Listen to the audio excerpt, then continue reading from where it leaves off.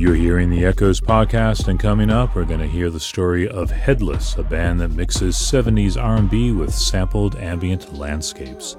Putting together podcasts like this and making them available takes a lot of time and money. So if you like what we do with these interviews and on Echoes, become a supporter by making a donation now at echoes.org. It's easy, you'll feel great, and you'll be supporting the dissemination of great music to the world. Just go to echoes.org. And now, get your ambient dance shoes on for Headless.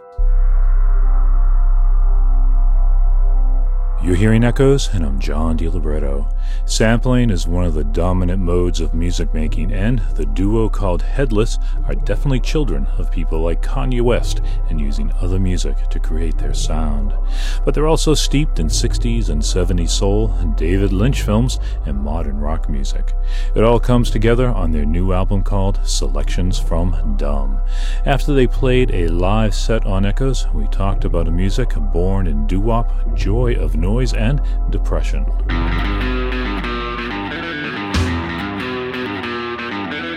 Headless is a postmodern group. You can tell by the way they spell their name without any vowels. Part of that was practical. They used to be called Headless Horsemen, but if you look that up on places like Spotify, you'll find a band that sounds like this.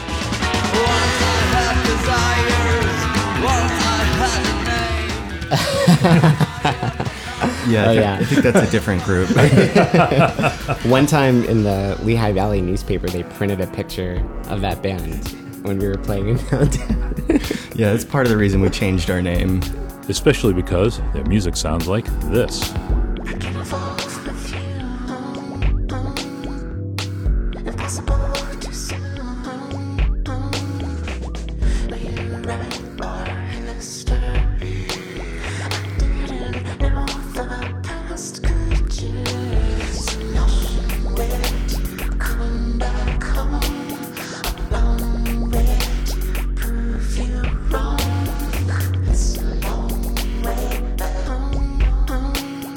Headless is a duo of Far and Wolfie, or Farid Sejan and Connor O'Neill. O'Neill says Wolfie is a nickname of Gaelic derivation. He's taciturn with a shock of short brown hair, reminding me of the Cameron Fry character in Ferris Bueller's Day Off. Farid has the looks of his Indian ancestry with dark skin, liquid black eyes, and mostly manicured beard that sets off his easy smile. The two musicians have known each other since they were in high school in Allentown, Pennsylvania, but they didn't get together musically until after Farid graduated from Wesleyan and Wolfie from culinary school. Food metaphors for music are a cliche, but it worked for the way they make music, taking their ingredients from other records and reworking them sonically.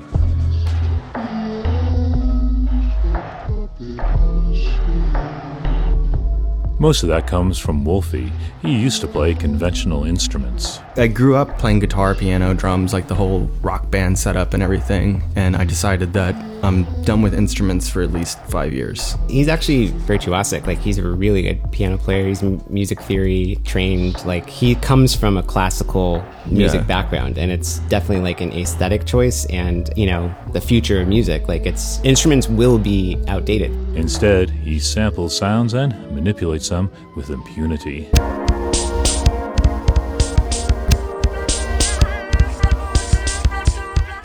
I think that was the first thing I learned how to do musically. I started recording before I even started like making music. Like, I got a recording program when I was 13 and just immediately started making like noise craziness.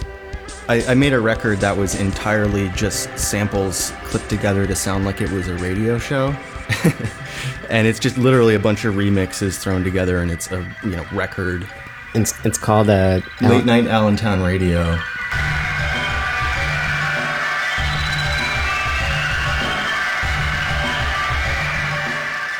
I just always have had a need to break down music past its essential components of just like an instrument or a voice. And to me, that's just not interesting, you know? I like to have intangible emotion attached to the actual sound of it. We like to think that we work with sounds and not instruments. And we don't discriminate between ugly or beautiful sounds, you know, kind of treat them all equally and just crafting sound as opposed to instruments. Like the origin matters less rather than like where it comes to and like how it's processed, and focuses on the process, I guess.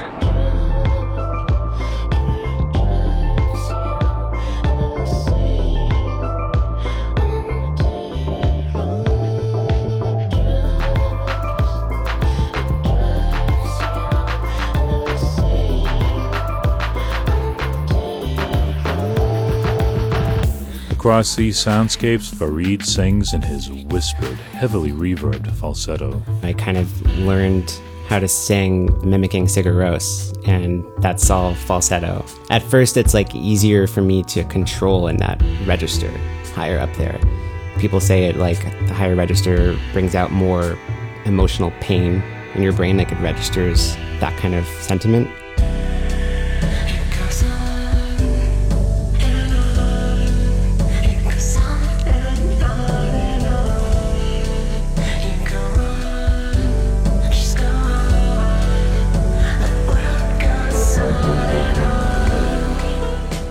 Emotional pain is often there in the poetic lyrics Farid writes that are concerned with culture and identity. Farid is an Indian whose parents were third generation to live in Kenya before emigrating to the U.S., where Farid was born in New Jersey. His Muslim identity informs many of his lyrics. It's a little complicated because like I'm not as practicing of a Muslim, so sometimes it's weird to like, because you're viewed as that.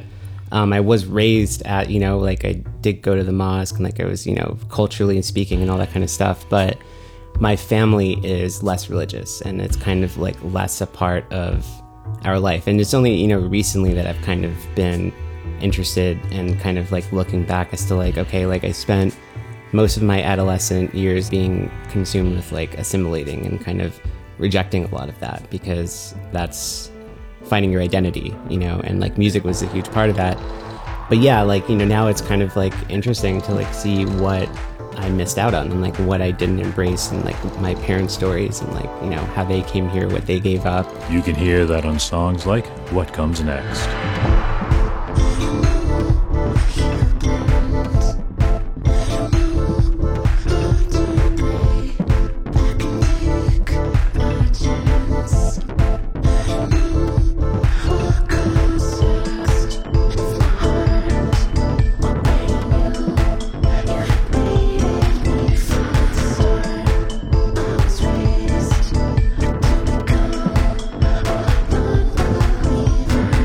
Many of the songs concern loneliness and alienation, but they do odd things with those themes on a song called Wonderloss.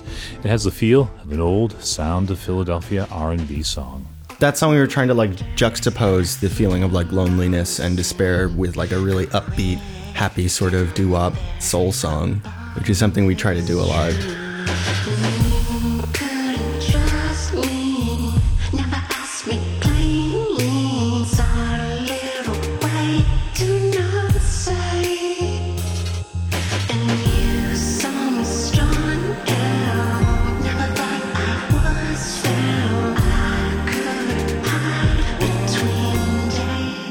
Alienation also pervades the existentialism of Barely There.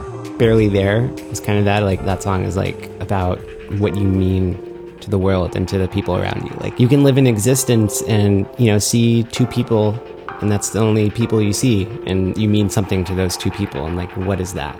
Or maybe you don't see anyone, maybe you're completely,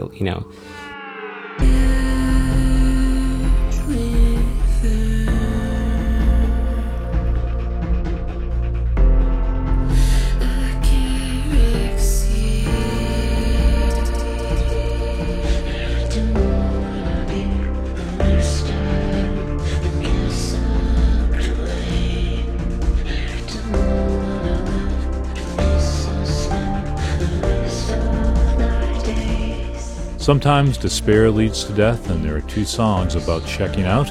One of them is I Read Your Note. It kind of came from just thinking about how suicide is technically illegal. And so it's about like the legality of it. And yeah, how it's a personal choice and like it's like obviously a tragedy and you don't want anyone to do that, but it's just thinking about what it means for the state to have control over that and power over death.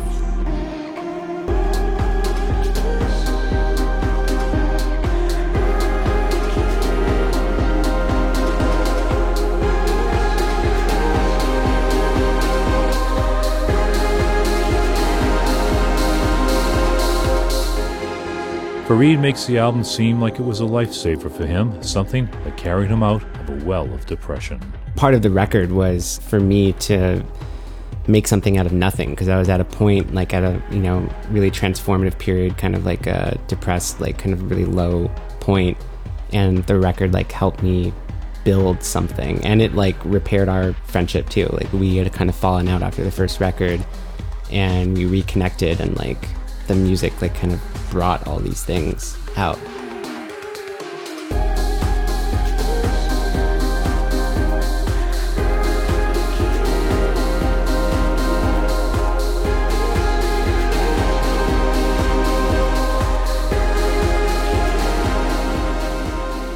Headless call their new album Selections from Dumb, with Dumb all in caps. So I had to ask, is it selections from a bigger work called Dumb, or is it selections of dumb things? I like the second one. Yeah, it's both. Yeah. I think we thought of the concept of dumb first, and the concept is kind of too large to encompass, we found, because we also have more songs that fit into the theme.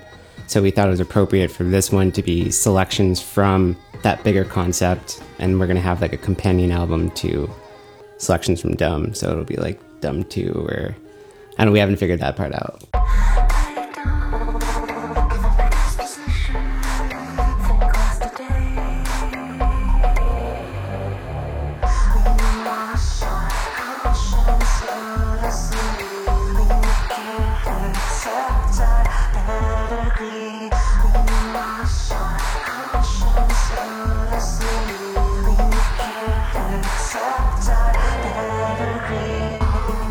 Headless have created an album that seems to swoop through musical time, calling up decades of sound and a new kind of soul.